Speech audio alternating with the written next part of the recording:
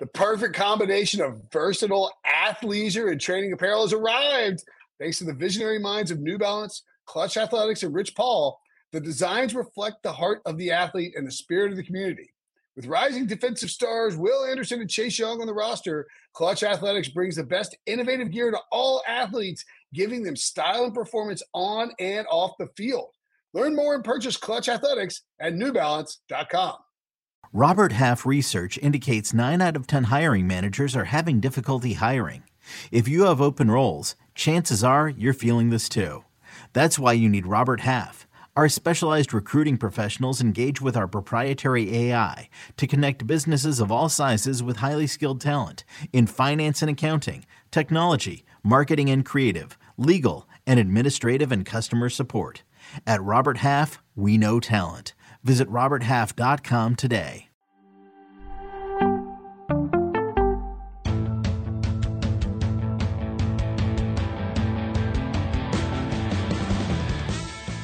What's up, everybody? Welcome to the Pick Six Podcast, CBS Sports Daily NFL Podcast. I'm Will Brinson, I'm your host. It's the Week 15 NFL recap. We're going to break down Saturday and Sunday's games. We've actually reserved I think it's a 17 and a half minute time slot for Ryan Wilson to talk about the World Cup final. Very excited about it. I'll be honest. Joining me, by the way, Ryan Wilson and John Breach. What's up, boys? How you doing? Breach, did you know we've decided to give me my own podcast because Brinson refuses to make this read with the first pick podcast? You realize, it's like rude to introduce you and like to come on. With the first pick is a new NFL draft pod hosted by me and NFL GM Rick Spielman. Anyway, we do it every Monday, 2 p.m. live. You can find it wherever you get your podcast.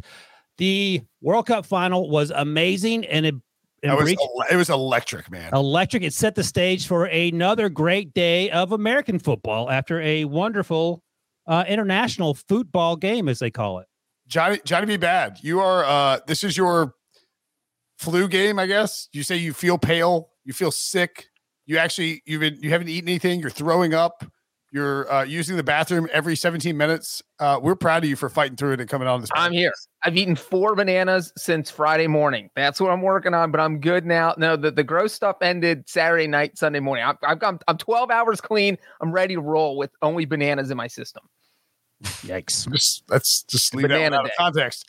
Honestly, like Saturday nights, all day Saturdays football, NFL football was fantastic. We had 2 snow games, the craziest Vikings-Colts game you could possibly imagine. Then you wake up on Sunday morning, you get this incredible World Cup final that ends with Messi winning in PKs after, there were like 7 or 8 shots that could have, like, just lasers that could have gone in, just great saves. And like the second that the World Cup final ends, the NFL football kicks off, and the 1:00 slate was so good. 2 overtime games, could have been 3.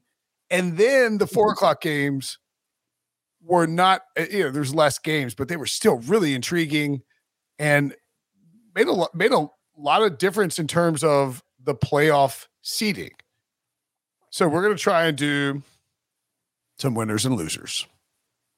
Who doesn't love winners and losers? And I would suggest humbly that the New York Football Giants, Brian Daboll, Daniel Jones, Saquon effing Barkley, who looked like he's like getting back there. I think I would, if you can find Saquon Barkley plus money, comeback player of the year, you should bet that. Geno Smith's still the favorite. I think Saquon could steal this. Saquon was, you could see him, he's getting it back. It's perfect timing. He's in a contract year. Ryan Wilson. Are the dreams of the Washington Commandos dead? And are the Giants a playoff team? Well, they're both still in the playoffs, so that's good. Washington lost, and that tie, Breach has talked about it for weeks now. That tie is going to help whichever team lost this game, so that's why Washington's still there, ahead of Seattle and some team called the Lions, who are both at 7-7. So, destiny in your own hands, all sorts of that other sort of conversation. But I think for New York, you sort of hit on it. I think that, this team has been playing well above their means the entire season. And I think a lot of credit goes to Joe Schoen and more importantly, Brian Daboll, because, I don't mean this as any disrespect to the previous coaching staffs in New York, but Brian Daboll apparently is very special when it comes to quarterback whispering it up. We saw it obviously in Buffalo, and we're seeing it with Daniel Jones, who looks like an NFL starting quarterback and one who's going to get paid in some fashion to stay in New York, I would imagine. But in the meantime, they had lost 2 of their last 3, and the other game, 3 of the last 4, excuse me. And the other game was a tie with the aforementioned Commanders 2 weeks ago. So this was a huge win for them. And it just looked like they were struggling to score points and that the offense was sort of flatlining, and all those comeback wins they had early in the year where they just sort of pulled a rabbit out of their hat in the last 10 or 15 minutes. Those things weren't materializing. And this week, several people that we've worked with or used to work with, our Giants fans, tweeted something to the effect of that Giants drive, which I think was like 15 plays or whatever it was, was the best drive we've seen in like a decade. And I think that's the takeaway. And the other takeaway for me, Breech, is that I feel like every week we yo-yo up or yo-yo down based on how the team played for those 60 minutes. But I think it's now time to start taking a larger look. And that could even include the Dolphins based on how they played. And we'll talk about that in a little bit. But I think this team has not punched their playoff ticket, but they're in fantastic shape without looking at Stephen O's latest simulations, which I'm guessing he's doing as we speak. 87% according to 538. Just FYI. Yeah, that feels pretty great. That the Giants get down to 35%. Sorry, Rich, go ahead. Yeah, well, I was just going to say that, I agree with some of what Ryan said. I'm not sure I would feel very comfortable with my offense if I'm the Giants. That they only scored 13 points because remember they had a defensive touchdown here, so that's not exactly an electrifying number, a number that wows you or pops off the page. And also, it's just, and Daniel Jones looked decent, and Saquon Barkley carried most of the load for that offense tonight. But the thing is, their defense looks playoff caliber. I mean, we've seen it. The Giants are the poster child for a team that gets into the playoffs with a so-so offense and then runs to the Super Bowl because their defense just plays so well and puts so much pressure on the quarterback, which is exactly how they beat the Commanders. I mean, they were just beating up on Taylor Heineke, whether it was the sacks, whether it was the Kayvon Thibodeau strip sack for a touchdown. If they play like that and treat quarterbacks like that, they can win any playoff game, even if their offense does struggle a little bit. And so you do feel a little bit bad for the Commanders, though, because you don't want to lose these controversial games. The officiating at the end was don't sugarcoat. All right, first of all, the point about Thibodeau, or is it Thibodeau or Thibodeau? How are we doing this? I think he said Thibodeau last year at the Super Bowl. I thought it was Thibodeau. Whatever. Kayvon is unbelievable. If we think Evan Neal is a good offensive lineman, then the Jets and the Giants smashed this draft. To your point, Breech, that last play, the lack of a flag against the Giants on that play where Curtis Samuel was absolutely mugged multiple times is just egregious. And I think that this goes back to the bigger problem of is this inconsistency the consistency we're expecting? AKA, if it's the last play of the game, you can do whatever the hell you want and just grab someone. And there was a penalty on Terry McLaurin too. Terry McLaurin said that he confirmed that the ref okayed his alignment before the snap. I pride myself on paying attention to details. So I guess, Breech,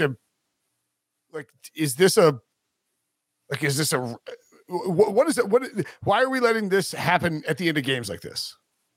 I mean, that clip is damning where he literally looks over at the official. We're talking about the 5-yard penalty, not the interference, which was obviously interference. Right. Looking over at the official hey, man, am I on the line? Are we good here? And usually the official, if they think you need to move, will tell you. This is not something, this occurs all the time in the NFL. This is nothing that would have been out of the ordinary.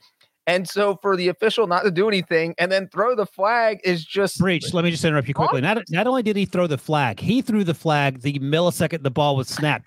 He couldn't point to where he wanted McLaurin to be because he was trying to fumble around to find his flag. I will say this, not in defense of the official, but McLaurin wasn't quite on the line of scrimmage, but the guy who was in the slot was a step behind him. So if you're using that as your guide, number one, McLaurin was in front of him. Number two, to your point, just tell them to move up like officials do all the time. It was a weird flex.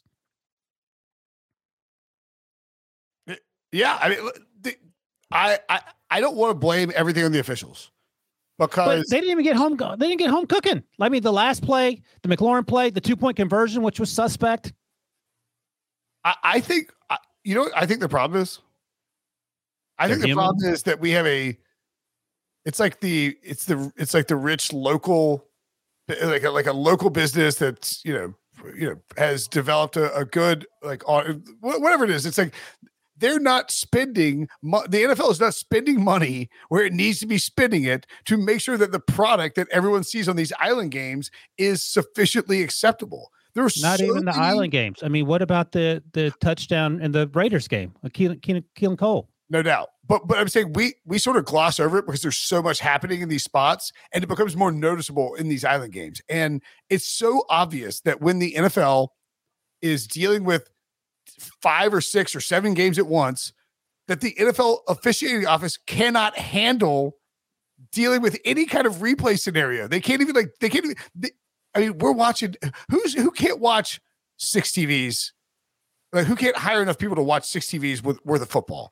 But you get one island game and all of a sudden they're flipping every single call over left and right. And I don't want to make it about the officials because that maybe they want it this way because clearly it's a $1 billion industry. And, I'm at the point and maybe the NFL, this is what they want. I am out of F's to give. Like, I can't waste any more energy on it because nothing's going to change.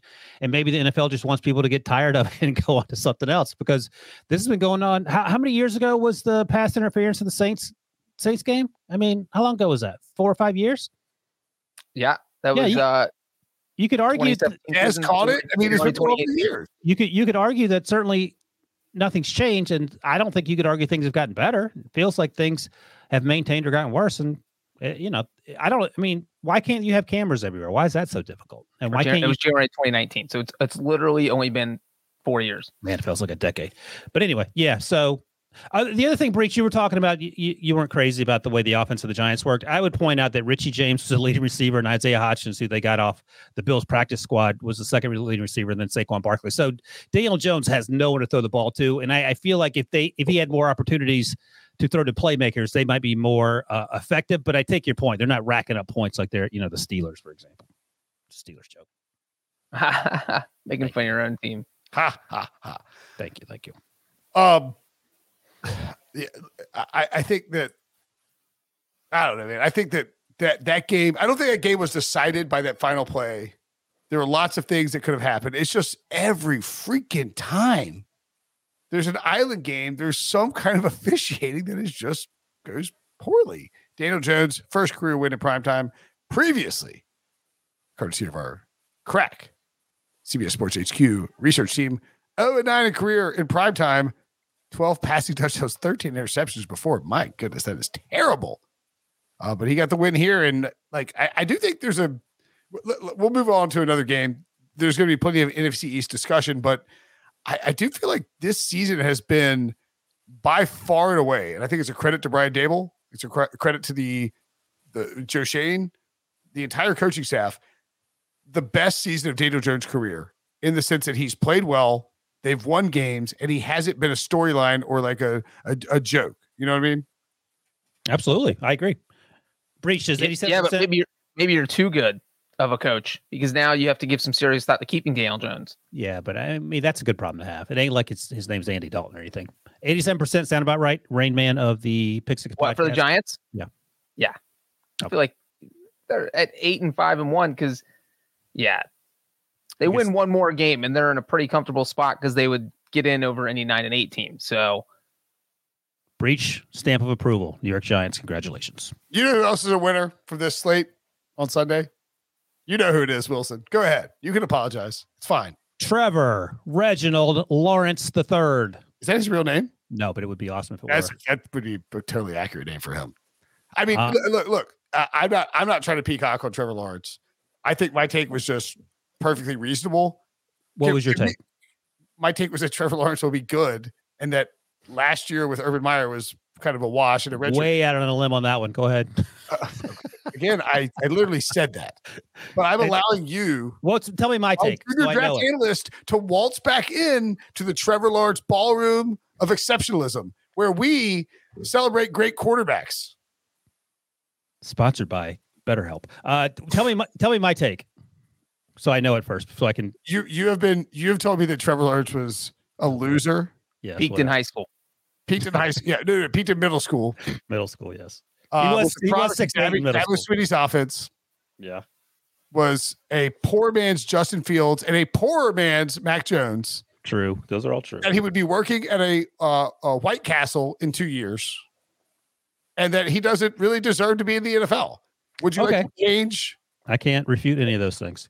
I asked you in week 4 or 5 or 6 or 7, should we be worried about Justin Fields? Justin Fields. We should be worried about him because he's not going to live much longer. We should be worried about Trevor Lawrence. And after that, he's been playing lights out. I didn't hate Trevor Lawrence. I certainly didn't think he should be benched for Gardner Minshew when they trade him back from Philadelphia for a 3rd-round pick back to Jacksonville. I was just asking questions because he wasn't playing well. But I think you were right. Urban Meyer apparently is not good for your NFL future. And he set that poor young man back. So he is back on track. And I watched a lot of the game today. He outplayed Dak Prescott by a country mile, as they say in North Carolina. I mean, good for him. He had one bad interception, came right back, matriculated the ball down the field, made some plays with his legs. He did have that fumble that could have proved costly, but it was only him trying to hustle. He had just gotten the first down. He was close to getting into field goal range, and he got hit from behind. And unlucky play from trying hard. So, yeah, I mean, actually, I wrote down in my notes, I said this team is, what I say, basically this team is next year, they're going to be a playoff team. And you could argue. Let's go. Yeah, so I was never down on him. I just had questions. I mean, I didn't think he was Zach Wilson, but I did wonder if it was sort of too much. I'm not. Pete Prisco and I talked about this on the Pick Spot last week, Breach, and I'm really not trying to peacock here on Trevor Lawrence. I think that it's very easy in 2022 when we look at these prospects to freak out after one bad year of a highly evaluated player and say, oh, he just can't be good. And to me, what we've seen over the last 4 or 5, 6 weeks of Trevor Lawrence, Breach, is like, this guy is going to be an elite level quarterback to me. At the worst, he's a Pro Bowl level quarterback. And if you're the Jaguars, I don't see how you can screw this up. Yeah. I mean, Brent, I think you hit the nail on the head with the Urban Meyer thing. Your crazy theory panned out that last year felt like a redshirt year. It was a throwaway year, and it wasn't Trevor Lawrence's fault that he got drafted by the most incompetent coaching staff in the history of football. He made it through it. Now he's with a much smarter coach in Doug Peterson, and he had to learn Doug Peterson's offense. He wasn't going to come in there and master it from week 1. He slowly got adjusted to it. He's been getting better every single week. That's what you want to see if you're Doug Peterson, if you're a Jacksonville fan, and that's exactly what's happened. And you mentioned the last few games. In his last 6 games, his touchdown to interception ratio is 14-1. And his only interception came today against the Cowboys. And so you're talking about 2 straight games where he's thrown 3 or more touchdown passes. He had never done that in his career. He didn't do that last year with Urban Meyer because that's something that's impossible with Urban Meyer. Urban Meyer's the worst coaching hire in the history of any sport. Yeah, and so you look, if you're Jacksonville, all of a sudden you feel very, very comfortable about your future. You look at the rest of this division, the Colts don't have a quarterback. Tennessee's falling apart at the seams. Houston is Houston. So you're thinking, man, if we have Trevor Lawrence for the next more than a decade, we might be able to start dominating this division. So, yeah, I think it feels like Jacksonville's fortunes are starting to change. Clip that. But does that mean they're going to win the division this year? I do. I think it does. I think they're going to win the division. What's the probability on that? Are you looking at that? Well, let's. I could tell you, but let's look at these 2 games sort of combined, right? The Tennessee Titans lost to the Chargers and you talk about like elite level quarterbacks. Holy F, that throw from Justin Herbert to set up the game winning field goal. Like that's my social media quarterback. Oh my God. Friend of the podcast, Austin Eckler, Chargers running back, was asked about that last week and was like, I don't even give that any recognition or something like that. Good for Austin. Good for A&E. Yeah, you don't need to give, if somebody's trying to create noise in order to raise their brand awareness at the expense of someone else's reputation, you don't need to give them any credit. And when you have the Chargers social media team, you don't need to do anything anyway because they will take care of the ravaging. So the Titans lose. Chargers beat the Titans by 3 points. Titans cover, by the way. Shout out to me. Best bet. You had a rough week, by the way. Did I? Oh boy. I don't really care. Whatever. The Jaguars. There were like 4 or 5 plays by Trevor Lawrence in this game where you're like, oh my God, this it sort of felt like he's like the stuff that Doug Peterson's been saying the last few weeks about not the light bulb coming on, but like the light bulb getting brighter. You could see it. Like he's way more comfortable. He trusts his guys out there. Zay Jones, who, listen, if you played football at ECU, you could potentially be good, but you shouldn't be like an elite level wide receiver. And this guy is out here balling. Like Trevor Lawrence is elevating his teammates against a playoff caliber team, one of the best teams we think in the NFC. And I don't want to rip the Titans because I think they were really banged up and they fought hard as hell and kept Justin Herbert pretty subdued. But the Jaguars are so live for this division, for the AFC South. 1 game back with 3 games left. 18. Who would you take right now if you had to take Jaguars or Titans? Oh, boy. That's where I'm at. I mean, not that I have a ton of faith in Tennessee. I just mentioned this. I don't like to get on the yo-yo roller coaster. I get on it. I don't want to get on it anymore of going back and forth week in and week out of saying these teams are good and bad and then just having my hopes and dreams crushed each and every Sunday night. So I don't know who the Jacksonville Jaguars are. Let me ask you this, Breach. Who do you trust more, the Titans or the Jaguars? I mean, I would, if you would have asked me 3 weeks ago, I would have said Tennessee, but I don't know this Tennessee team. They're just choking away. Tannehill's hurt, so who knows about that? Getting beat up, not going away from Derrick Henry at odd points in a game where they should have been running him the entire game. So the good news is, well, maybe it's not good news. I mean, the Texans are playing incredibly hard. They almost beat the Chiefs, and they almost won last week too, I think. So Tennessee plays Houston at home, then they get the Cowboys, and they finish with Jacksonville. So I mean, that feels like 1-3 to me. 1-1. But the Jaguars are at the Jets, at the aforementioned Texans, and Jets game's this Thursday, so you only have 4 days, and it's on the road. Mike White, I don't know if he'll be back or not. I'm not sure what the plan is with him. Zach Wilson. There was a report on, I believe, from Mike Florio on Sunday night that it is very, very unlikely that Mike White will play Thursday. Zach Wilson didn't do much in terms of playing. I thought he was okay. Okay. Well, he ain't better than Mike White. I thought he was better than the benched guy we thought who might show up and be like murdered by his teammates in the middle of the field guy. Okay. I don't feel good about him going against your boy Trevor Lawrence. Let me put it to you that way. I will take the Jaguars as well. So, yeah, I'm actually now looking at the schedule and considering the Tannehill's injury and just the way it feels like the Titans are letting this thing slip away. Maybe I'm leaning towards the Jaguars. I mean, it's kind of crazy to think that if Dak Prescott doesn't throw this game away, that the Titans essentially could have won the division if Jacksonville had lost. Because they would have been 5-9. They would have been 2 games up with 3 games left, and really just need to win 1 more game at that point. But doesn't matter. I feel like that Titans Jacksonville game, circle it because it might be our Sunday night game in Week 18. Oh, that's a great call with the AFC South on the line. Okay, so what are the Chargers? Love them. You guys are trying to bury my guy Brandon Staley. They're playing well. I know. You probably feel bad about it. The Chargers are getting the playoffs when we talked about this last week. So they're 8-6. They're the 6th seed. They're ahead of the Dolphins. And actually, they're pretty close in terms of their They closed with the Colts, the Rams, and the Broncos. There you Chargers go. are getting the playoffs.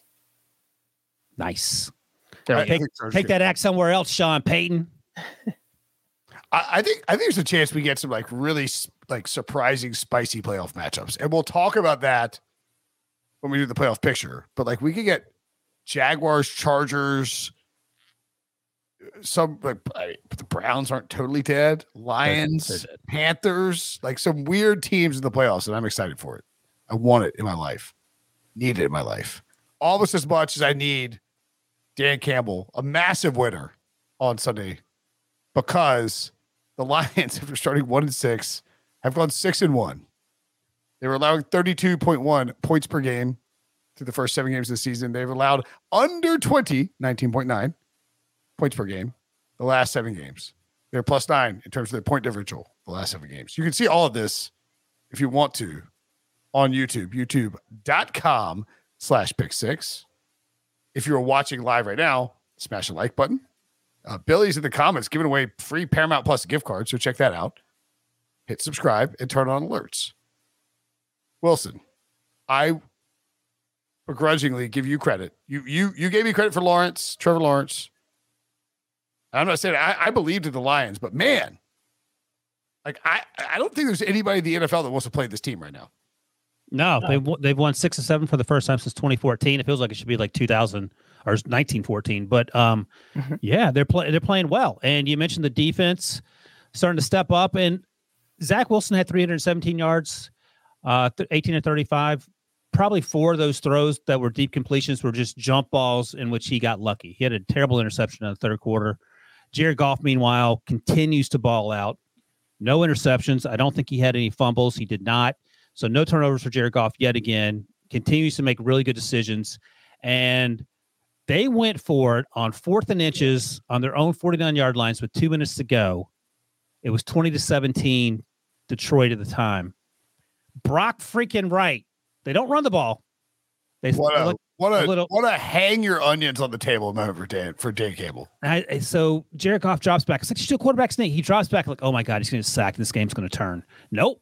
Finds Brock freaking Wright, who rumbles 51 yards, virtually untouched. I don't even know if he got touched on that play, into the end zone for the game deciding, the game sort of convincing score. And then the Jets try to get back into it, and Zerline honked a 58-yard field goal at the buzzer there to make it to remain 2017. It was 17-13, excuse me. The Jets were up when they scored on that 4th and inches. But I mean, you're exactly right. No one wants to play the Giants, the Lions, excuse me. Amon-Ra St. Brown is balling out. DeAndre Swift had a good game. Jamal Williams is doing his thing. I mean, there's a lot to like about this team, and credit to Dan Campbell, who I would imagine is a front runner for Coach of the Year. Coach of the Year. I think that's the trickiest award going right now, man. Nick Sirianni if the Eagles like go 16-1, he has to get it right. Yeah, that's a lot of wins. You cannot not give it to Sirianni if they go 16. But if you start one, but also Kyle Shanahan winning the division down to his 3rd quarterback. What about Doug Peterson if they make the playoffs? I think part of it, I don't know how they vote on this. Part of it has to do with carryover from last year. Like the Eagles won the playoffs last year. San Francisco was good. Kevin O'Connell. I mean, they're actually, Kevin O'Connell counts too. There is if Drew Densick and I broke this down on the Deep Dive podcast before the season, but there is you can sort of look at and this is obvious if you think about it, it's the win totals before the season, which is essentially Vegas expectations for a team. How the team that outperforms their win total expectation or their preseason win total the most typically ends up with the Coach of the Year. All right. We'll see. No, dude, if Dan Campbell gets this team in the playoffs, I'm not disputing it. I'm just saying, okay, I got you. I think it's a tough call. Like, all right, so Sirianni. Okay, if you give it to Dan Campbell, the surprise there would be: are they going? They're 7-7 now. Are they getting a 10-7? Or are they going 9-8? And it is 9-8. I think they have to make the playoffs for him to get the award. So if they go to the playoffs but go 9-8, you think he would win it? And we're gonna see what else happens with the other besides guys. The Bruce Arians interim year when he won Coach of the Year when he filled in for Chuck Pagano. Do you guys know if a coach has ever won Coach of the Year in a season where they finished with single-digit wins? I would presume that the answer is no. I'm going yes 5 times. Actually, that does seem like a sneaky trick breach question. It is a sneaky trick breach question. The answer is yes, and you get 1 guess on the last time it happened. 1947. Was Was it like it was Ron Rivera, wasn't it? No, it was Jimmy Johnson, 1990 with the Cowboys. Oh, they went 7-9 the year after they went 1-15. So there was a huge, 6-win improvement. And that's kind of what you're saying here with Dan Campbell, to be such a huge improvement that you don't have a choice but to give it to him. You also have to think about will Cliff Kingsbury steal votes away from Dan Campbell? Yeah, that is a huge concern. In all seriousness, you do need to think about the fact that this year, unlike other years, they're like Pete Prisco, who's a voter, one of the 50 voters for these awards, gets to write down 3 names for Coach of the Year. First, second, and third. First place gets 3 points, second place gets 2 points, and third place gets 1 point. That's completely different from how they've done it before. So if Pete and these voters want to reward Dan Campbell with a ton of second place votes, and then like some guys vote for Dan Campbell first, he could steal it from Sirianni, whereas in the past that probably wouldn't have happened. Just worth noting. So, Breach, the Jets are now 7-7. The Lions are now 7-7. Both are 9th in their respective conferences. The Lions have the hurdle of the Giants and Washington being in front of them, both with a tie. But which team, in your mind, when you do your little Breach Rain Man analytics, has the best chance of finding their way inside the playoff bubble? I would say not the Jets. Love it. That's, you know what, is that we need to throw Robert Saleh under the bus for his lack of timeout usage at the end of this game. I mean, you end up playing for a 58-yard field goal, and I believe they even ended the game with a timeout in their pocket when there were 2 different parts on their final drive where they just let over 20 seconds run off trying to run the next play. So there's no reason for your kicker to be forced to hit 58-yard field goal in that weather when you had 2 plays where you could have saved 15 to 20 seconds at least once. I'm laughing, Breach, because the next to last play of the game was 4th and 18, and Zach Wilson runs around like he's being chased down an alley and throws up another arm punt that Elijah Moore catches for 19 yards. And time had run off, but they were able to get 1 second left on the clock. But if you go back 2 minutes and use the timeouts a little more wisely, you don't have to worry about all that nonsense at the end of the game to set up the 58-yarder that Zerline eventually pulled left, I believe. I mean, we make fun of coaches for not understanding clock management. We ripped Jeff Saturday when it happened, saying, "Oh, he's an interim coach," but this happens with regular head coaches. Andy Reid did it for like a decade, like really poorly in the playoffs and the regular season. So the Jets overachieved this year. Good job, Robert Saleh, but it just doesn't feel like they're getting to the playoffs. Well, you guys kill me for this all the time, but I'm like, look, if you go 15-2 and you're the number 1 seed in the NFC and you just run into a hot team in the playoffs, it could still be a good season. Now it's a disappointment, but it can be a good season. The Jets are in that area. They are going to have a good season, but ultimately it may end up being a disappointment. No, the Jets conversation makes sense. The 13-1 team losing the first round, that team does not feel good about it. The Jets are overachieving in Breach's to Breach's point. Same with the Lions. Scott yes, Murphy. exactly. Scott Murphy. Zach Wilson, like they're related to Ryan, can't stand that branch of the family. Absolutely, 100%. Like he's we got to go see him for Christmas, and I'm like, ugh. He's gonna have some stupid Zach's story. on Ryan's mom's side, and Russell is on Ryan's dad's side. Russell, it turns out, is adopted, Breach. We just found that out the other day. Somebody we were like on an NC State text. It's like, can we take Russell? Like, can we just move Russell out and put Jacoby Brissett in the Ring of Honor? Like, we just prefer it. Boom, roasted. Thank you. All right, let's take a break, and when we come back, we'll tell you why the Miami Dolphins, despite losing on Saturday, are actually winners. Next.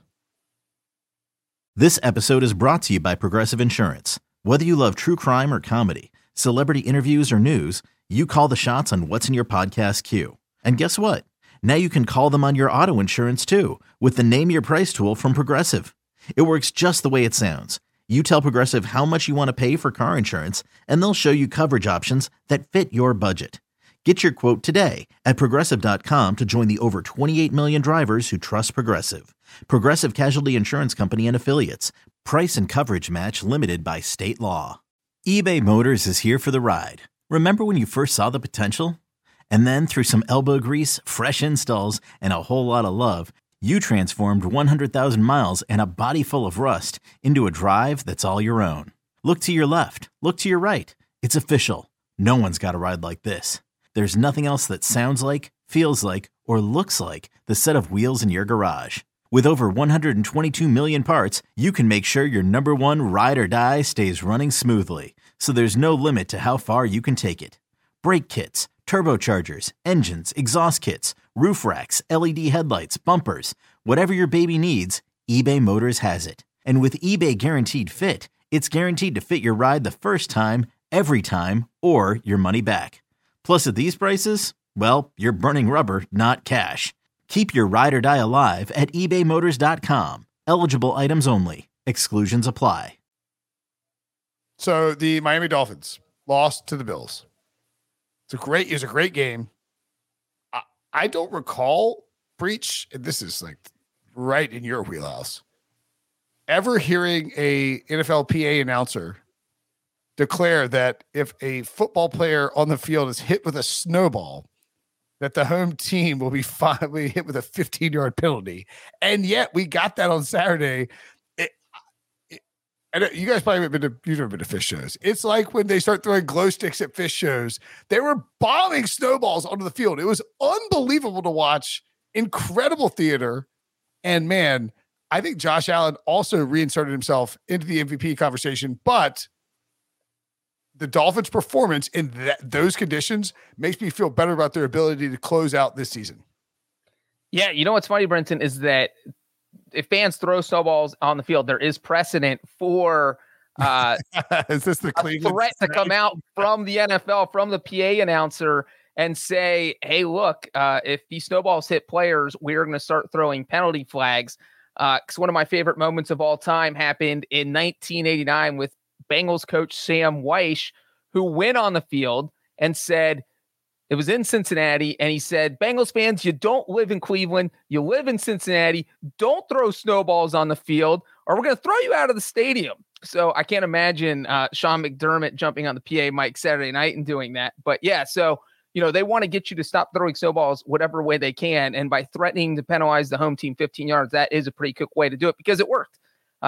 Besides the few reports we saw of Dolphins fans masking as Bills fans and throwing snowballs on the field to try and draw the penalty flag, which didn't work. But you know what? The whole storyline leading up to this game was the Dolphins wouldn't be able to function in cold weather. Well, one, I think the Dolphins caught a break because there was no snow for 3.5 quarters. The snow just died down at 8:11 p.m. And then stayed away for almost the entire game. And I really think that worked to Miami's advantage. And then it helped that the Bills couldn't stop the run. You have Raheem Mostert. You just give him the ball, and he was just running up and down the field, looked like the Roadrunner. And that kept Miami in the game. So, yeah, I thought Miami looked awesome. And this is the kind of game I think if you're a Dolphins fan, if you're a Dolphins player, you say, all right, we can play with these best teams in cold weather, which was obviously a huge concern in the lead up to this game. So you feel much better now about 2 weeks from now going to Gillette Stadium and facing the Patriots? For the Dolphins, yes. I don't feel much better if they have to go back to Buffalo in January. But do you create a game plan where Jacoby Brissett Jacoby Myers gets the ball as much as possible at the end of the game and laterals it to the Dolphins players? On Friday, if you would have asked me who was winning that Dolphins-Patriots game, I would probably be like 52-48. I'm going to pick the Patriots. Now I feel a lot more comfortable picking the Dolphins. Barring like some bizarre weather thing, obviously. Yeah, the wins over Wilson line for this Dolphins-Bills game was like minus 12.5 Buffalo before the game.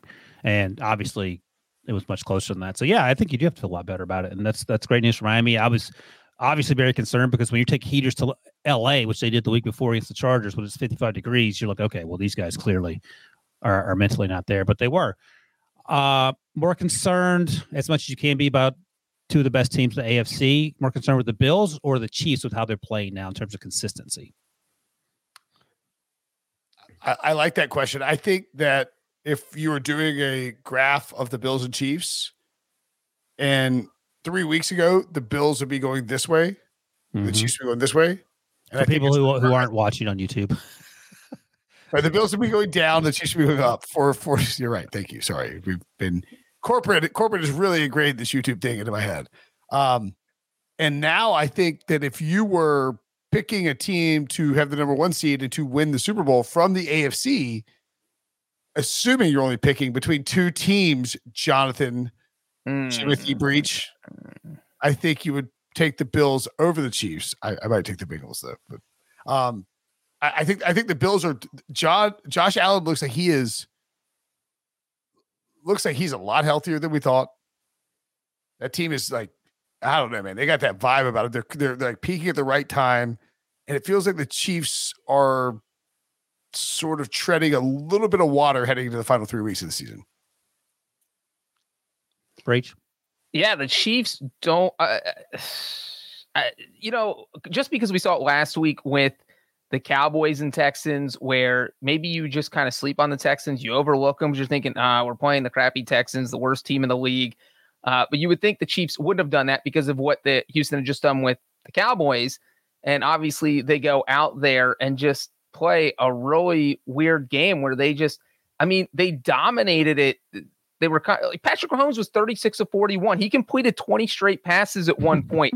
They were moving the ball up and down the field, but they had 2 dumb fumbles that I think Houston ended up scoring a touchdown after each one. So that's 2 of Houston's touchdowns, and those scores kind of kept them in the game. And then you had Harrison Butker's missed field goal at the end, where that's more of a concern than anything because he also missed that big field goal against the Bengals. Did he miss an extra point too? Yeah. Yes. There's a penalty. They moved back and he missed one, right? Am I wrong? He's missed five field goals this year, Breach. Yeah, he hadn't been great. Kickers are wildly inconsistent and should never warrant your trust. Yeah, he missed the PAT right before halftime. And so you have the missed field goal, the missed PAT. And, like the Chiefs are like a cat that kind of toys with its food, and they know they're better than the Texans. This game was really close, but it never felt like the Chiefs were going to lose. Does that make sense? It does, because the Texans find a way, whatever the game, whether it's going 4 quarters or overtime, the last 2 plays, the Texans are going to shoot themselves in the foot, and then they're going to stand up and try to get to the phone, and they're going to shoot themselves in the face. So KC punted the ball in overtime. The very next play, Davis Dumbass Mills fumbles the ball. The very next play after that, I think McKinnon rips one off for the game-winning touchdown. By the way, I told multiple people not to start Jared McKinnon this week in fantasy. So wow, everything's. Are you mailing them checks now? No, I'm ducking their calls. But I think this Texas team would have. This is not like a huge. McKinnon scores 24 points in standard leagues. I think they would have. He went huge. Even more in PPR leagues. I think they would have like 4 or 5 wins if David Culley was the coach. I think they're playing hard for Lovey, man. This team is. They're 1-12-1. They have no talent, and they just got rid of Jack Easterby. And I think maybe that whatever Paul that was over the organization, perhaps that fog is clearing. They did play hard for David Culley, no doubt about it, but they're playing hard for Lovey. And I think the takeaway is if you hire the right coach, they've been good the last 2 weeks. They fought hard as double-digit underdogs the last 2 weeks. Without a quarterback, they have a rotating group of quarterbacks. And you as our senior draft analyst. Just trying to stock up at this point. They're drafting somebody else, right? Well, they're the first overall pick. I would take Bryce Young. NFL teams don't like him because he's small. They have another first-round pick as well, so hopefully they get like an offensive lineman or a wide receiver or an edge rusher. When you win one game, you can draft anyone to get better. So last year they did a good job with their picks, and they do a good job this year with their because they had 2 last year too. I would call Nick Saban and be like, "Hey, who should we draft?" And then take the other person he doesn't suggest, knowing that he doesn't want the best player to go to Houston. Chiefs in good shape, 11-3, hit their over on the win total.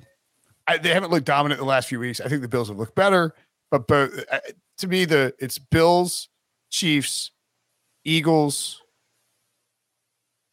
and do you want to put anybody else in that top tier? Bengals, man, what are you doing? Yeah, you purposely not putting the Bengals in there? Bills, Chiefs, Eagles? It's called a setup, guys. It's where what I do is I set it up and you jump in, Bengals fan, and say, I would like to take the Bengals. And then I reply and say, how about this? We're going to watch this clip, and then we'll talk about the Bengals next. Next person that sees anybody throw anything onto this field, point them out, but get them out of here. You don't live in Cleveland. You live in Cincinnati. R.I.P. Sam. What a man. All right. I guess we don't have to take a break. Breach, you want to talk about the Bengals? Oh, right now what's happening? I don't know. The entire reformatting of the show has completely confused me on what we're doing. Well, I'll just say about the Bengals real quick. This was nice and their ugliest first half I have seen them play all year. I mean, this was absolutely atrocious. Even if you give the Buccaneers credit and say they played better than they have over the past few weeks, I mean, this was just classic Bengals where what was classic pre-2022?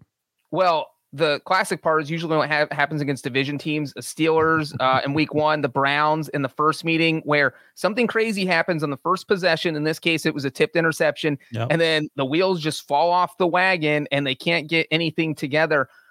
I was most surprised that their defense could not get any pressure on Tom Brady and that Brady was absolutely dicing him up. And then, yes, they did lose Sam Hubbard. They had already lost Trey Hendrickson. Those are two guys that you need in there to rush the passer, but you got to deal with injuries, and you cannot let a Buccaneers team that has zero offense and has been horrible on offense just beat you up like that and put up 17 points in one half. Yeah, they had us the first half. I'm not going to lie. They had us. We wanted to That's the best use of that clip yet. Good job, Billy. So, Breach, they're down 17-0 at halftime, as you mentioned, and I ask you this occasionally because the Bengals typically aren't down anymore. Were you worried at any point over the first 30 minutes that the Bengals were not going to win this football game? I told Billy I was so sure the Bengals were going to win. Actually, live bet them at halftime. Good for you. And I don't like betting on the Bengals ever because if they lose, you don't want to lose money and your team loses. But either you or Brinson want to stand up for Tom Brady and this Buccaneers team? Or are you guys officially? Oh, I'm still on Tom Brady. On the Tom Brady train. Tony Romo was on it at the end of the broadcast. Well, I think this game proves pretty good. This game. It proves Brinson's theory that if that first half Tom Brady comes out in a playoff game, you're gonna poop your pants. You're gonna be like, "Where was this guy? You fought down 17-3 in the playoffs." Why didn't the Bengals do that then? Because they got Joe Burrow. He's colder than ice. They won the Super Bowl last year. Nothing phases them. They're good. They lost the Super Bowl last year to Matthew Stafford, but that's what. Yeah. What universe did you just arrive from? Where the Bengals won the Super Bowl? If you get to the Super Bowl, they were. Did you not watch the AFC Championship where they were trailing by 18 points? These deficits don't phase them. Okay, fool's but gold. When you're talking about the playoffs, when you're talking about what happens if it's Mike McCarthy's Cowboys behind 17-0 in the second quarter, you don't think Mike McCarthy's gonna be like, "Oh my God, what is happening? The football gods hate me." It's just a setup for.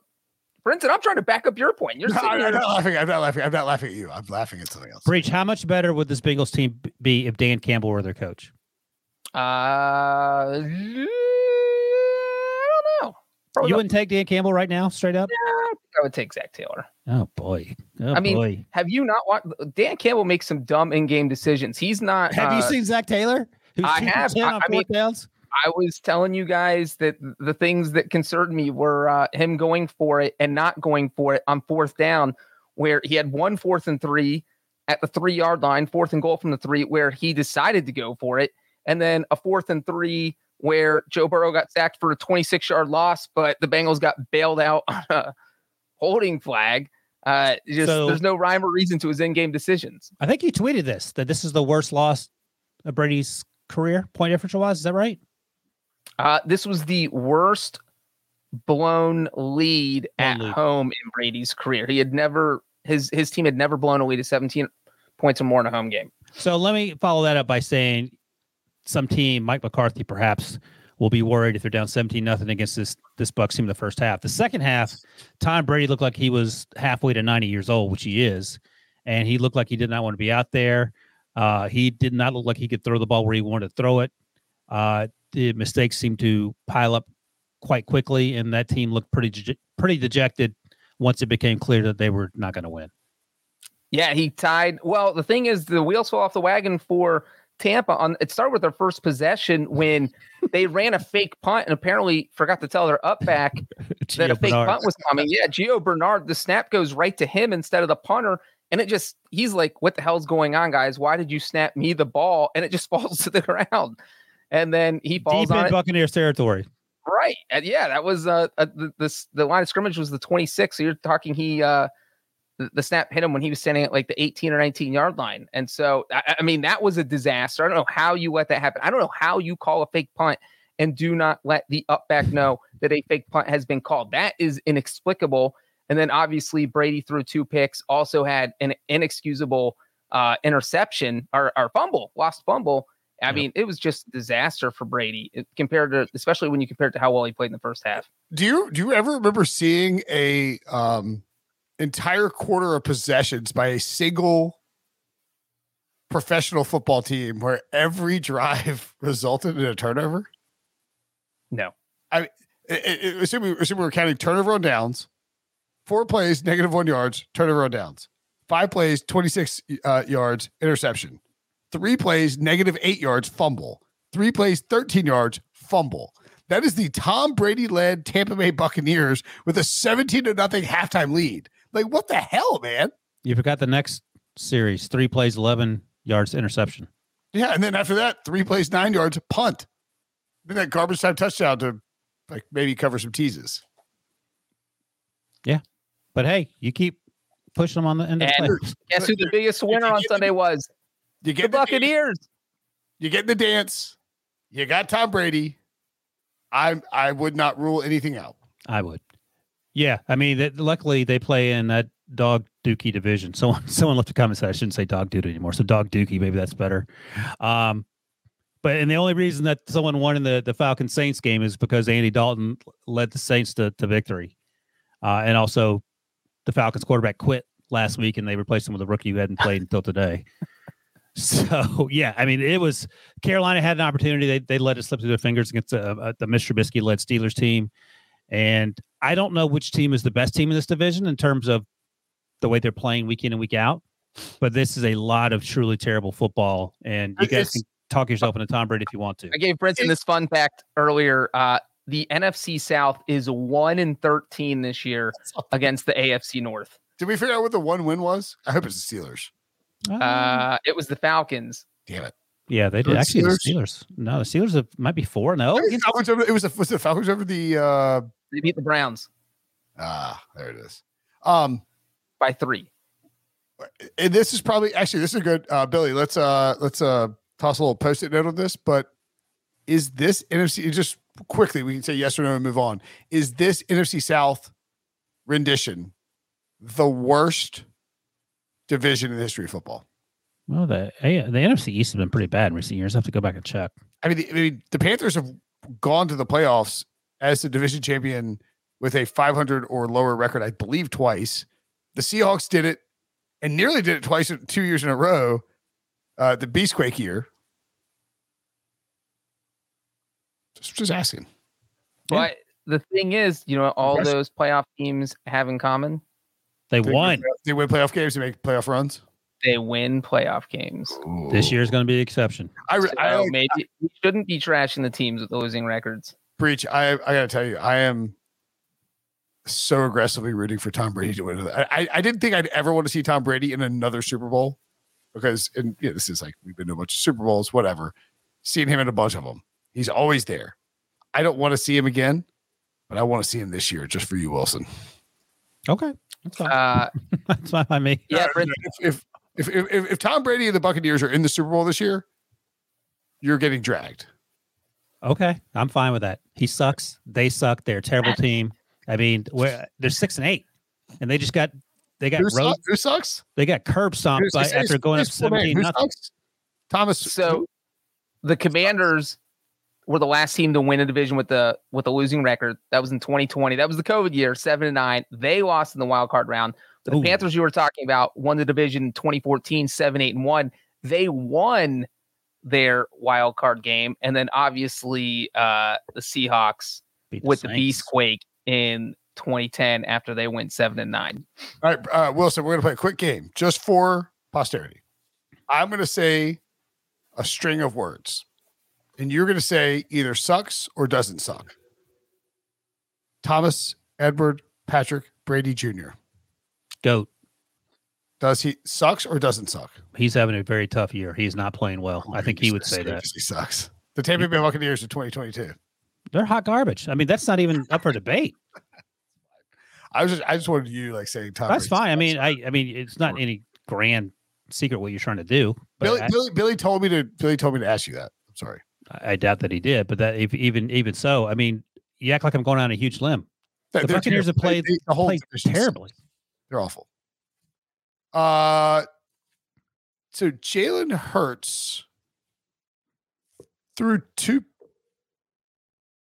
3-second prediction. Who wins the NFC South? Panthers. Still, I don't know. I'm not answering that question on just. I'm just refusing to answer because I hate this division. I'm going to go Buccaneers just because. I was saying Panthers. They have a game lead and the whole division's horrible, so that game means a lot. But I don't hate the Panthers, Brinson.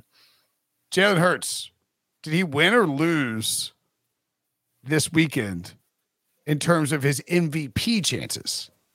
Josh Allen played great.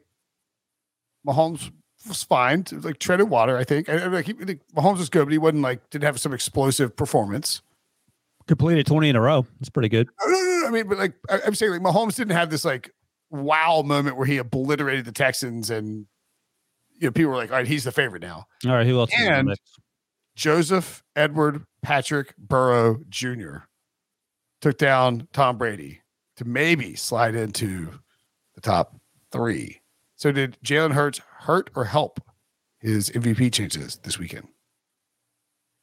It's not like, Joe Burrow only threw for 200 yards. He'd have 4 touchdowns, but again, they were playing a team with a bunch of JV folks out there. In terms of Jalen Hurts, I don't think he hurt himself. I mean 3 rushing touchdowns is obviously. He had.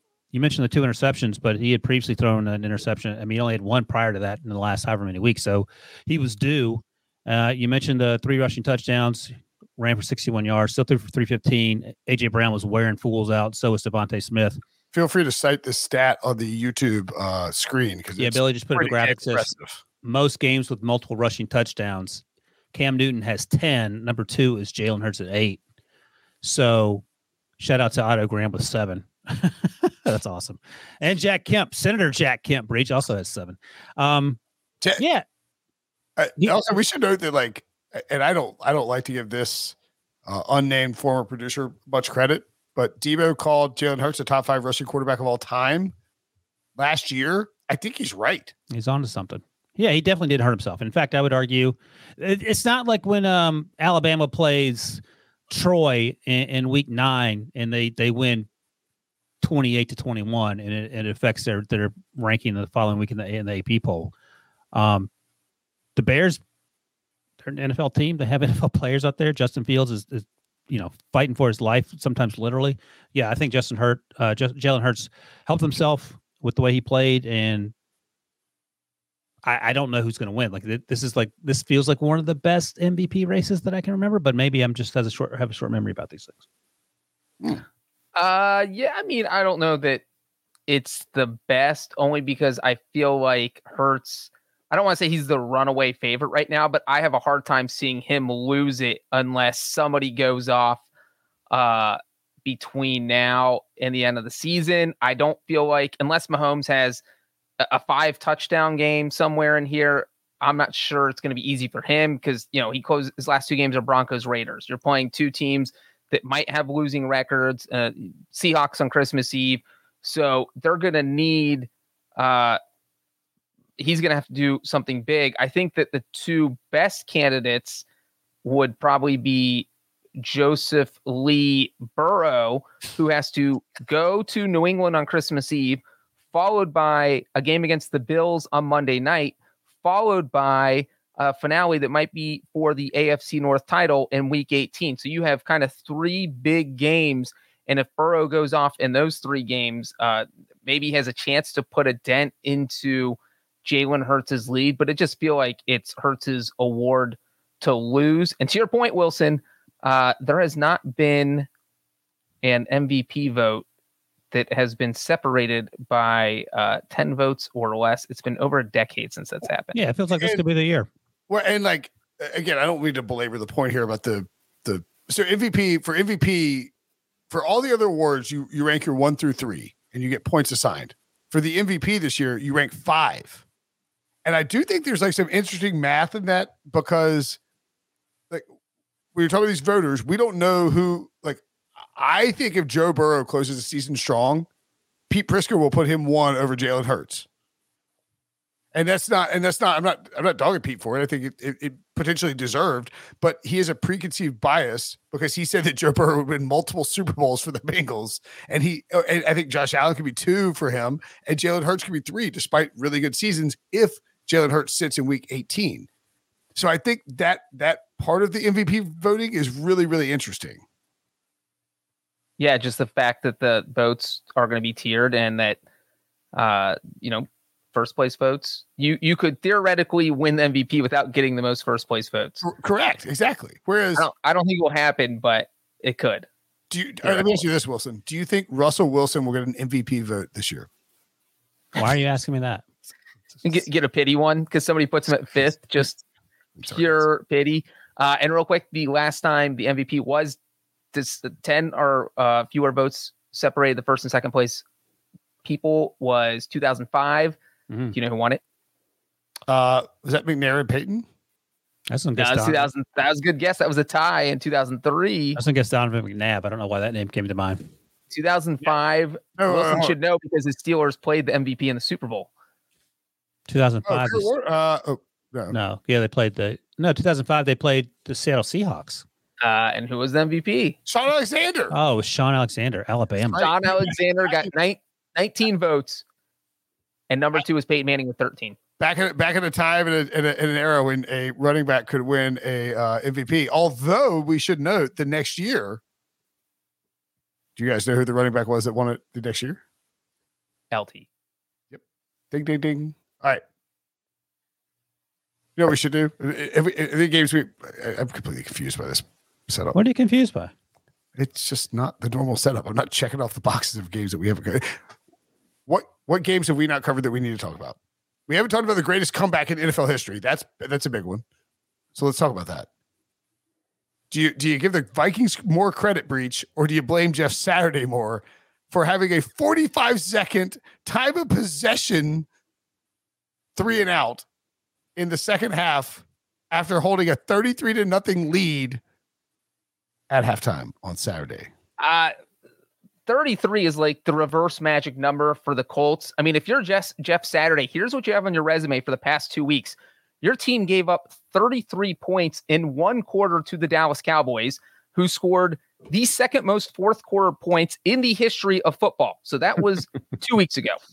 Then on Saturday, your team blows a 33-point lead, and that is the biggest comeback, the biggest blown lead in the history of professional football. But in between was the bye week. And in between. So maybe he ate 33 Twinkies or something that week because I put more of the blame on Saturday here. By the way, not to discredit the Vikings because coming back from 33 points is still coming back from 33 points. I think this may be my favorite fun fact of all fun facts. Jeff Saturday is the first coach in NFL history to be named to have Saturday as part of his name and coach on Saturday. Tell me when we get to the fun part of that fact. So if they rename objectively fun, F you, bro. Come on. I thought that no, that was fine. Steve Smith on NFL Network made a very salient point after the game where he said Jeff Saturday should be the first interim head coach fired. And not the first fired among all the interim head coaches, because I think Jeff Saturday's the only one, but the first fired in NFL history. That's fired before he finishes his interim term. Yes. I don't even push back on that. I think Saturday said recently that he wants to be considered for the full-time job, like in recent weeks, not when he was hired in that weird press conference. And look, Jim Irsay owns the team, so he can do what he wants to do, but this just ain't working. As Breach noted, you got steamrolled in the final quarter by the Cowboys. You had a week off to think about it. He doesn't care. He's hiring this guy. That's fine. You had a week off to think about it, and then this happens. I don't think this is – you asked about sort of Jalen Hurts and whether this week was good or bad for him. This is bad for the Vikings. Yeah, they beat up on this sorry excuse for a team. Their point differential, I think, is either +2 or -2 right now over the course of the year. They are currently +2. Yeah, that ain't great. Like 11-3 is great. You're down 33-0 to the freaking Colts at halftime in a game where you could clinch a division at home. Like, I was wincing when Matt Ryan was throwing the ball. You could tell his arm hurt so bad, and he's still carving up this Vikings. And I know Vikings fans are so angry at Ed Donatel for the way he plays defense. Everyone just plays off and gives up these huge cushions and gives up big plays, and nothing's changing. He said, we're not changing. It's too late in the season. So when you don't face Matt Ryan, who can barely hold his arm above his head, it's going to be an issue. And we've seen the cracks in the dam over the last, month of the season. So yes, it's a win. Yes, they're 11-3. Those are all great things. But I got some huge concerns. I don't know if you feel similarly, Breach. So before you jump in, Breach, I would point out the graphic here on YouTube. Most one-score wins in 14 games in a season in NFL history. 2022 Minnesota Vikings, 10. 2019 Seahawks, 10. The Giants in 86 and the Oilers in 78 had 9 each. I don't know what the three of the bottom have in terms of their losses. The Vikings are 10-0 in one-score games. This is a house of cards, right? The 2019 Seahawks were 11-5, and they lost in the divisional round, though. They lost in the divisional round. The 1986 New York Giants, on the other hand, that's the team the Vikings would like to emulate. That team went 14-2 and won the Super Bowl. Right, so what was the record? Were they like 9-0 in one-score games? No, they lost. They lost 2 one-score games. Bill Parcells and our colleague Phil Simms, who's fantastic. They went 10-2 or 9-2 in one-score games. But their other 5 wins, they were destroying opponents, which we have not seen from the Vikings. Right. And they also never lost a game by more than 5 points, which we're not seeing from the Vikings. Vikings, when they lose, they get smashed. They have some bad losses. And you always have to go back, 36 years to find a team that was able to do what the Vikings are trying to do. The Vikings are just a weird team. They perplex us every week. Every week they do something where we're like, we cannot give them credit, but we should give them credit. And then once you give them credit, you're like, why do we give them credit? They didn't deserve the credit. And just talk yourself in circles, because that's what they do to you. It's Kirk Cousins looks horrible, and then he throws for 460 yards, and the defense can't stop anyone. And then they shut down the team in the final quarter and a half. And it's unbelievable trying to figure out anything with this team. So I do think it is worth pointing out that and I'm not suggesting that Kirby Cousins, your boy Ryan, is anywhere on the level of Tom Brady. No one's saying that. But the NFL playoffs is a very volatile situation. Dude, the Vikings. Go ahead. Weird stuff can happen in the playoffs. The Vikings can absolutely get weirdly hot and just run the table and get to the Super Bowl and win a Super Bowl. Do I think it'll happen? No. But like the Buccaneers, if you're in the dance, you have an opportunity to close things out. Okay. Well, let's start putting some wins over Brinson numbers on these things. So what are the chances that the Tampa Bay Buccaneers win a playoff game? What do you have that percentage at? I don't know, 45. That's way too high. What about the Vikings? Vikings much higher. Better home. They're playing a lower seed, and they have a home playoff game. Okay. What are you giving them? I think the Vikings are like 65. Okay. So just for Football Outsiders' sake, I was looking them up real quick. Somehow Tampa Bay is 13th in DVOA, which is hysterical. But that's where they're 13th. They're ahead of Cleveland and the Packers, who are right behind them. Minnesota is 21st. I think I said this last week too. They're just ahead of the Saints and the Broncos. So that gives you some indication, and actually lends credence to your argument that the Buccaneers perhaps could catch, lightning in a bottle. The Vikings feel like that's a huge ask. Again, agreed completely. But the Giants have 2 Super Bowls that they really didn't deserve to win. They just got hot and ran the table. 36 years ago. Well, we saw the Packers did it in 2010. It's been less frequent lately. Because of, and maybe it's the change in how the seeding is structured, where the number 1 seed gets the bye, and not the But that's in 2010, the Packers were number 3 in DVOA. I'm just suggesting that. I'm actually not going to look and see what the Giants were in '86. I'm guessing they're. I meant the Giants in 07 and 11. Yeah, I just meant the one we're talking about with the point differential. Right. My point is that, like, if you get in the playoffs. Weird, like the Eagles, who won with Carson Wentz injured and Nick Foles playing quarterback and everyone wearing dog mask. Like, weird things happen in the playoffs. The Bengals last year, no one thought they were going to the Super Bowl. Correct. I did. Okay, that's true. Actually, I did. I bet the Bengals-Niners final. And lost the bet because one team didn't feel under the bargain. Thankfully, it was Matthew Stafford. All right, moving along. And by the way, Bengals were 17th last year in DVOA. So that is the best case scenario for both the Buccaneers and the Vikings. What's next? Well, if I'm those teams, the Bengals being the best case scenario means my team's awesome. I'm on the Vikings bandwagon now if that's their best case scenario. Let's Bengals, Vikings, Super Bowl. We cover the Cowboys. Cover the stinky NFC South. God, it's so stinky. We covered stinky Jeff Saturday. Do we want to call Jacoby Myers a loser? That feels mean. I would throw Dak on there real quick just to throw this stat out. He has 9 interceptions since week 10. This is from our guys at CBS Sports Research. 9 interceptions since week 10. No other quarterback in the NFL has even thrown more than 5. And he's had some bad ones. Jacoby Myers, I mean, he threw the pass. I don't know if they talked to Ramondre Stevenson, who lateraled the ball to Jacoby Myers into that football game. So I'll put Ramondre in there. I'll put Jacoby in there. I'll put Mac Jones in there, my dude, for not tackling Chandler Jones no matter what. Like, you cannot let Chandler Jones get away from you. You can't let him stiff arm you into the turf as you lay there like a turtle on your back. Helpless to do anything about it. Let's take back off the list. He had no idea that Jacoby Myers was going to be boneheaded enough to throw a lateral. You're not scoring. There's no one else back there. If Mac Jones catches it, he gets destroyed and he's out for the season. He's not going anywhere. Why is Bill Belichick saying, hey, if you get the ball on the 20-yard line, bomb it back to midfield to Mac Jones? I think that is a failure of special teams, offense, and head coaching. There was no way the Patriots coaching staff called for any of this. You answered your own question, Breach. I think they were trying to get Mac Jones killed. I think that's what we've concluded. By the way, this feels like a Matt Patricia special to me. Well, the special teams coach was losing his mind because they blew an assignment on the edge. I think it was maybe Nelson Aguilar. Maybe I apologize if it wasn't. Anyway, they had a punt blocked. So they had it was a comedy of errors, and they stayed the week out there. I don't remember where they played last week, but they didn't come home.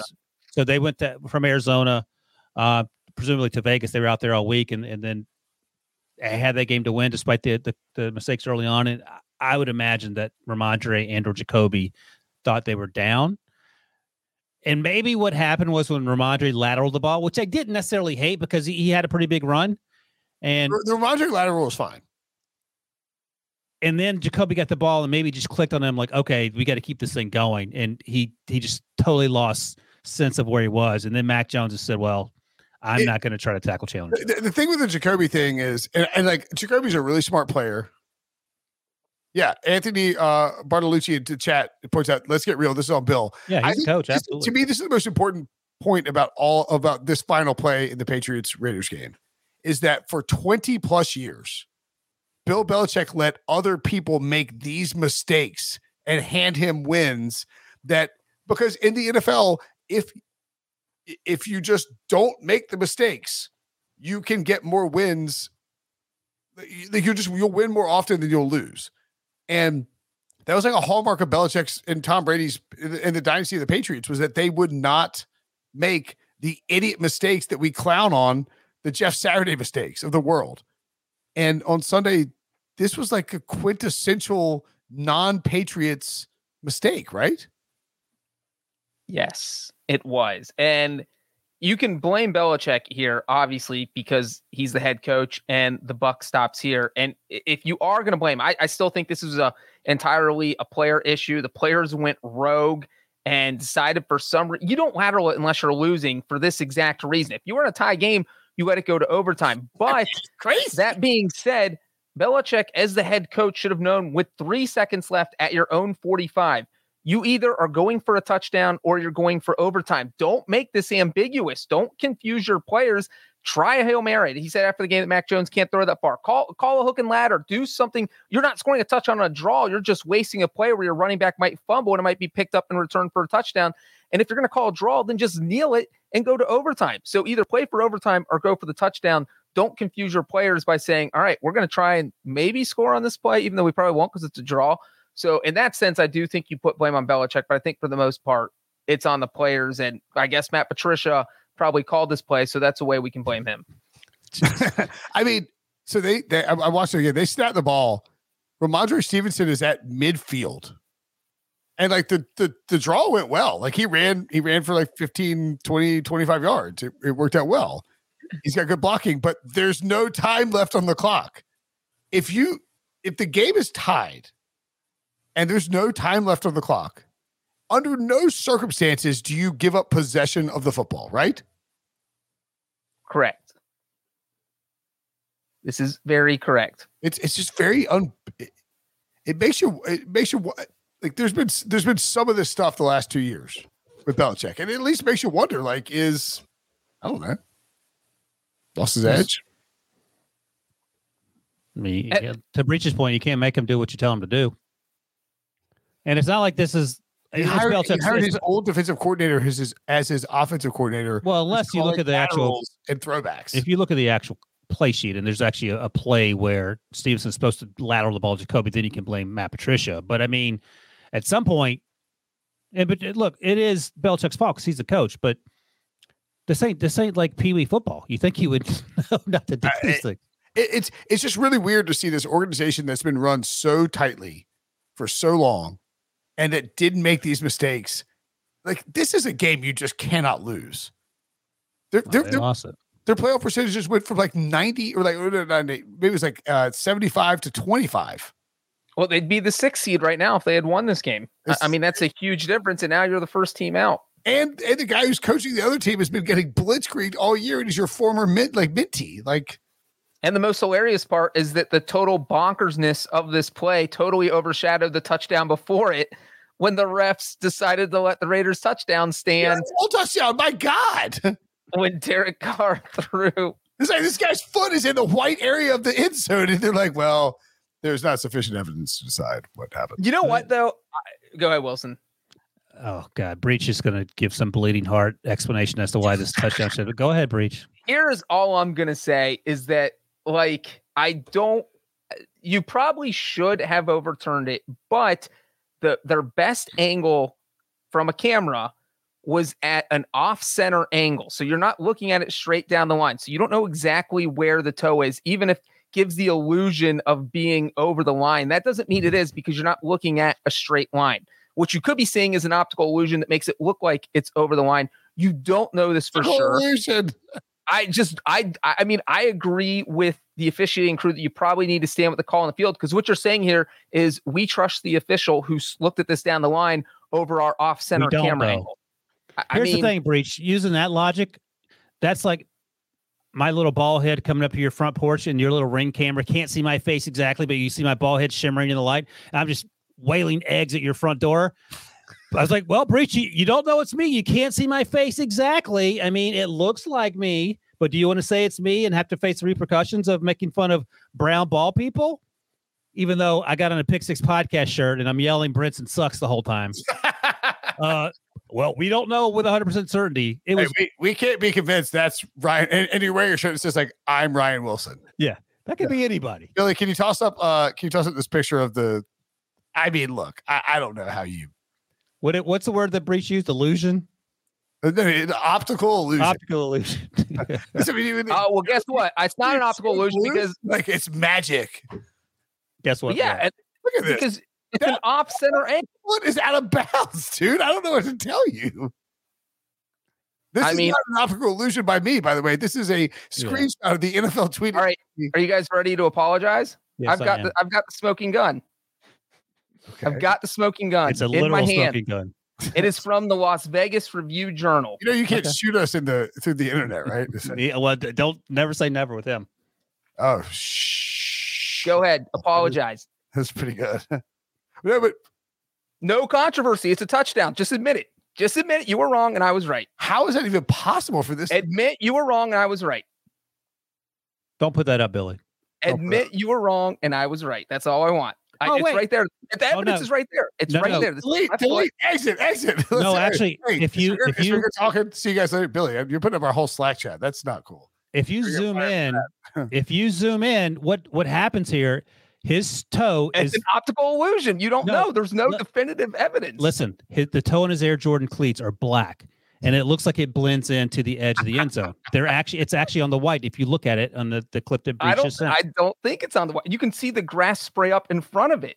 I think it's close enough that you can't overturn it. Wilson's correct. There's you're missing the entire heel. The spray up of the white indicates that he's out of bounds. This is a picture that was taken in an instant. We don't know if this picture was taken a split second late, then he was easily in. Breach. Do you see the white stuff flying up in the air that you just gave us? Do you see Billy, zoom in as close as you can to his cleats. Wilson is 100% right. There is a thank you. No, this picture proves that it's too close to call. There is a front, I don't know what you call it, a heel or a toe guard on this shoe from L.E. Basco from the Las Vegas. You're treating as a blank space in the end zone. It is not. The toe is. I think it's too close to material, and white stuff is spraying up in the air because he's out of bounds. No, it's because his toe is dragging to the out of bounds. No, it's not. What do you think? What do you think is causing the white stuff to spray up in the air? His shoes? Because his toe eventually hits it. Brinson, there's white chalk in the end zone. Are you not looking at the end zone? No, it's not chalk. It's paint. Near him, man. It's not chalk. It's paint. Number one. It's all over the end zone. It's not just on the sideline. Okay. I think Wilson's right. Thank you. Zoom close. I'm just saying it's not as possibly can on this YouTube. It's not as cut and dry. I think you just actually you're basically you're OJ Simpson and walked in with evidence confirming that you are in fact. If I wrote the book, If I Did It. Yeah, basically. Yeah.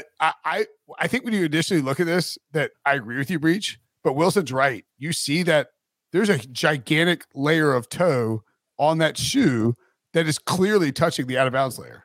The bigger, there it is. Look, I mean, that's out. Pull up your pants, take off the bra, and be a man. That's out. But the bigger issue, Breach, that thing is so out of bounds. It is. But Breach's point, that's not so out of bounds. It's barely out of bounds. And Breach is right. When we looked at the original photo, we're like, oh my God, Breach is right. Number one. Number two, you know how you solve this problem? You get cameras in the pylons, and then we don't have to have this stupid conversation. Well, and to your guys' point, the off-centered angle from overhead made it look like it was way out of bounds, like he was 3 inches out of bounds, when clearly, if it's anything, it's 2 centimeters. Our buddy Joe Musa's in the chat, and he's right. He goes, I elect willful ignorance because it led to one of the dumbest ways to lose a football game of all time, and it was the pass. Fair enough. I think this is my larger issue with all of this stuff, by the way, is that when we have a game that is on a standalone situation, an island game. God, you love island games as much as the 3-man voting in the MVP. Island games, it's a new thing, man. Island games are hot right now. No, but it's there's a game that's being played on Monday night, Sunday night, Thursday night. That game, or a playoff game, every single time, if there's a kind of a close but probably pretty obvious officiating situation, they get an immediate overturn from the NFL offices in New York. When there's 10 games going on, somehow these guys can't handle watching 10 games. It's insane. You're a $15 billion business. Hire 3 people to watch each game, pay them a minimal amount of money, and just make sure that if there's a controversy, they come and pull Al Riveron out of the hot tub, tell them to put down the margarita, and come make a call on it. It's wild how just. What's wilder, that they continue to do this, or that you get angry about the same thing every week? I guess probably me. But yes, that's the point. All right. Worn you down. Who's the biggest loser? Jacoby Meyer.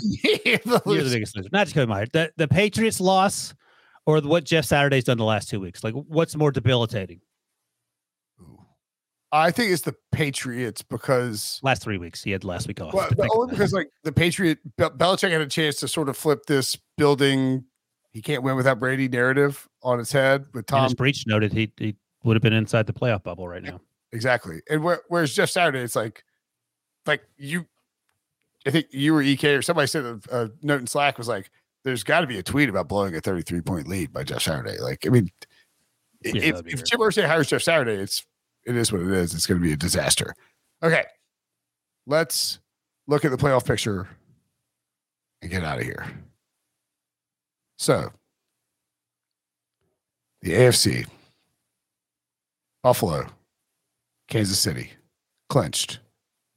Cincinnati is the 3 seed ahead of Baltimore. Tennessee, is the 4 seed. For now, they're only one game up on technically a half game up on Jacksonville because the Jags beat them. Baltimore, the 5 seed. Chargers, the 6 seed. Miami, the 7 seed. We thought this was going to be like kind of stock image sort of playoff picture stuff heading down the stretch. There's chaos erupting on both sides of the bracket. And I love it. The Jets and the Pats are out. Jacksonville's coming strong. You don't want to count out the Raiders. You can count them out, I think. I wouldn't count out the Browns. I would definitely count out the Steelers. Why would you not count out the Browns? I mean, I don't know. These teams are kind of collapsing, dude. Well, Breach, let me ask you this. Where are the Bengals going to finish in this list? How high can they get? Brenton says 1. I think the Bengals get the 1 seed. You better hope they don't play the Buccaneers in the Super Bowl. That's all I'll say. Made them snort. What do you think? Breach, unmute your microphone, numbnuts. The Bengals were 5-4 going into their bye. Hold on. I'll tell you what. We're going to take a break. And when we come back, Breach will tell us where the Bengals will finish next. Okay, picture this. It's Friday afternoon when a thought hits you. I can spend another weekend doing the same old whatever, or I can hop into my all-new Hyundai Santa Fe and hit the road. With available H-Track all-wheel drive and 3-row seating, my whole family can head deep into the wild. Conquer the weekend in the all-new Hyundai Santa Fe. Visit HyundaiUSA.com or call 562-314-4603 for more details. Hyundai, there's joy in every journey. Another day is here, and you're ready for it. What to wear? Check. Breakfast, lunch, and dinner? Check. Planning for what's next and how to save for it? That's where Bank of America can help. For your financial to-dos, Bank of America has experts ready to help get you closer to your goals. Get started at one of our local financial centers or 24/7 in our mobile banking app. Find a location near you at bankofamerica.com/talktous. What would you like the power to do? Mobile banking requires downloading the app and is only available for select devices. Message and data rates may apply. Bank of America N.A., member FDIC.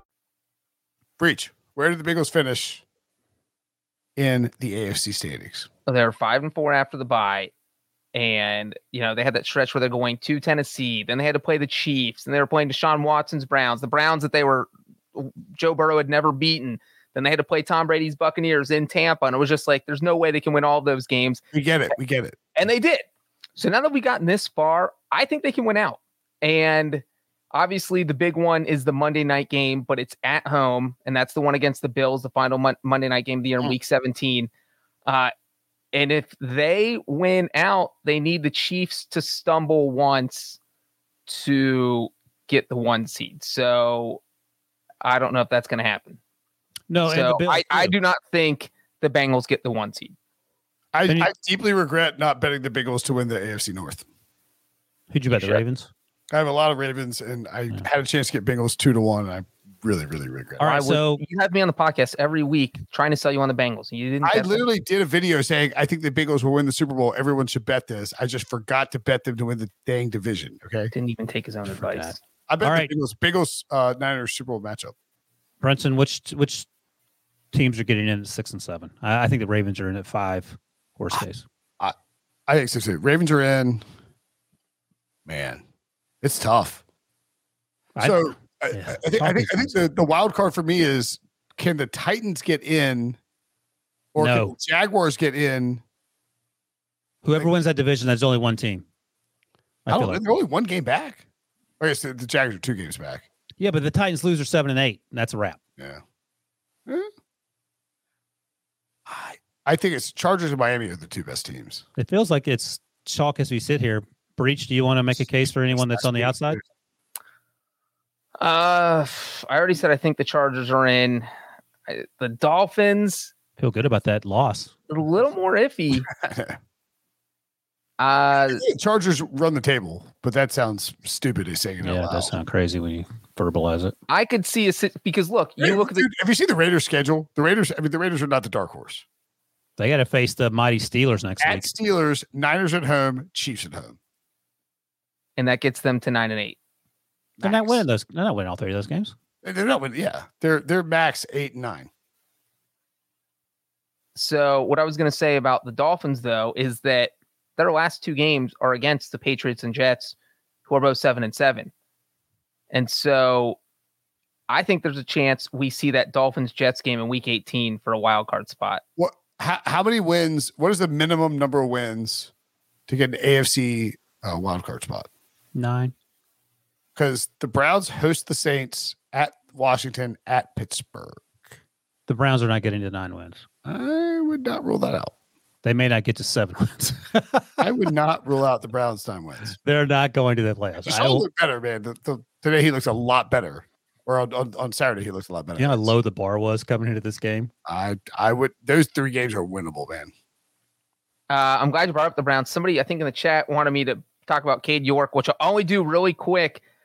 He started the season 8 of 8, and since then he's 14 of 22 with field goals. So if I'm the Browns, and he shanked one badly, the Browns were trying to ice the game, and he just kept missing on Saturday night. 14-22, 63% of his field goals since week 5. So yeah, it's definitely mildly concerning if you're a Browns fan. So Breach, did you give us a 6 and 7 seed or not for AFC? I think the Chargers are 6, and if I want to go on a limb, I'll say the Jets 7, but I feel like you guys are probably right. It's the Dolphins. We're just going to I think it's Chargers and Dolphins. I think it's just I think this holds, but I mean, we said that 2 weeks ago. What about the NFC side of things? All right, I'll ask again. Either one of you can answer this question. 6 and 7?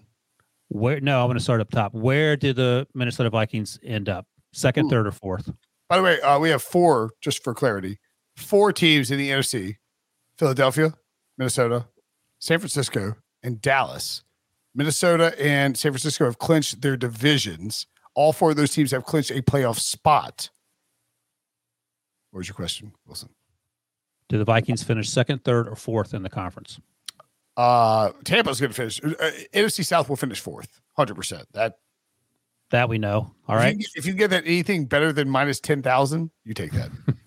2nd or 3rd? 6 and 8. They're just in the playoffs. I think San Francisco is 2, Minnesota's 3. I'm going to stick with. It'll cost me money, but I'll stick with it. I think Carolina's going to finish 4, Dallas 5, Detroit, and Seattle is my picks. Seattle. I want to say Green Bay, but it's like so ridiculous. I don't know. Where are you getting Seattle? They're not that far out. They're playing terribly, and Geno's lost his luster. Well, they have to play the Chiefs this week. Well, they're going to beat the Chiefs. Geno Smith revenge game. Then he gets the Jets for another revenge game. There you go. What's the Chiefs revenge angle? It's he's went to Kansas City one time on his way to the draft and stopped there and hates his town. All right, fair enough. I would go with Detroit just because they're my sentimental favorite to get in, and then I really want Detroit to get in. I don't know if I don't want to trust this Giants team based on the way they played just on Sunday night because they've sort of been iffy. Are they better than Washington, or is Washington better than New York? I'll repeat this again. I tweeted this to our editor Dan Schneider, but like this is like the 2017 Bills team all over again. You got. I don't know if who's that more disrespectful to. No, it's a team that is not as good as the level of. They're not as good as their record. They're playing above their head. They're going to make the playoffs and get smoked in a wild card game. But it's such a solid building block. You should be thrilled if you're a Giants fan about what you're seeing from this Giants team. So actually, I'm going to amend mine. I'm going to say Giants and Detroit. Yeah, I'm sort of leaning that way. I don't trust. I like Taylor Heineke as in terms of entertaining football, but I wouldn't trust him to like play consistently and not make mistakes. He had a couple mistakes on Sunday night that cost him. Breach. Are you not entertained? I tweeted that Taylor Heineke's America's quarterback. I didn't realize it apparently is like terrible. Like people were like, oh, I enjoy your mentions. I was like, what? What'd you say he was? He's like he drinks Busch Light. He runs around. He's a maniac. He's just fun, entertaining quarterback. Why were people angry about that? I don't know. I didn't look it up. Yeah. I'm going to go 49ers 2, Vikings 3, Buccaneers 4, Cowboys 5, Giants 6, Lions 7. Oh, everyone's on the Lions bandwagon. Don't jinx it. Lions and Giants. Well, I was just looking at the Commanders' schedule, and I don't know if they're going to win 2 more games. They still have to face the 49ers, the Cowboys, and then the Browns. Okay. The Panthers are idiots for trying to like beat the. I mean, I guess they have to because Steve Wilkes is the coach. They want to win, but like, go lose the Lions next week. Get a high draft pick. Get a quarterback, guys. Come on.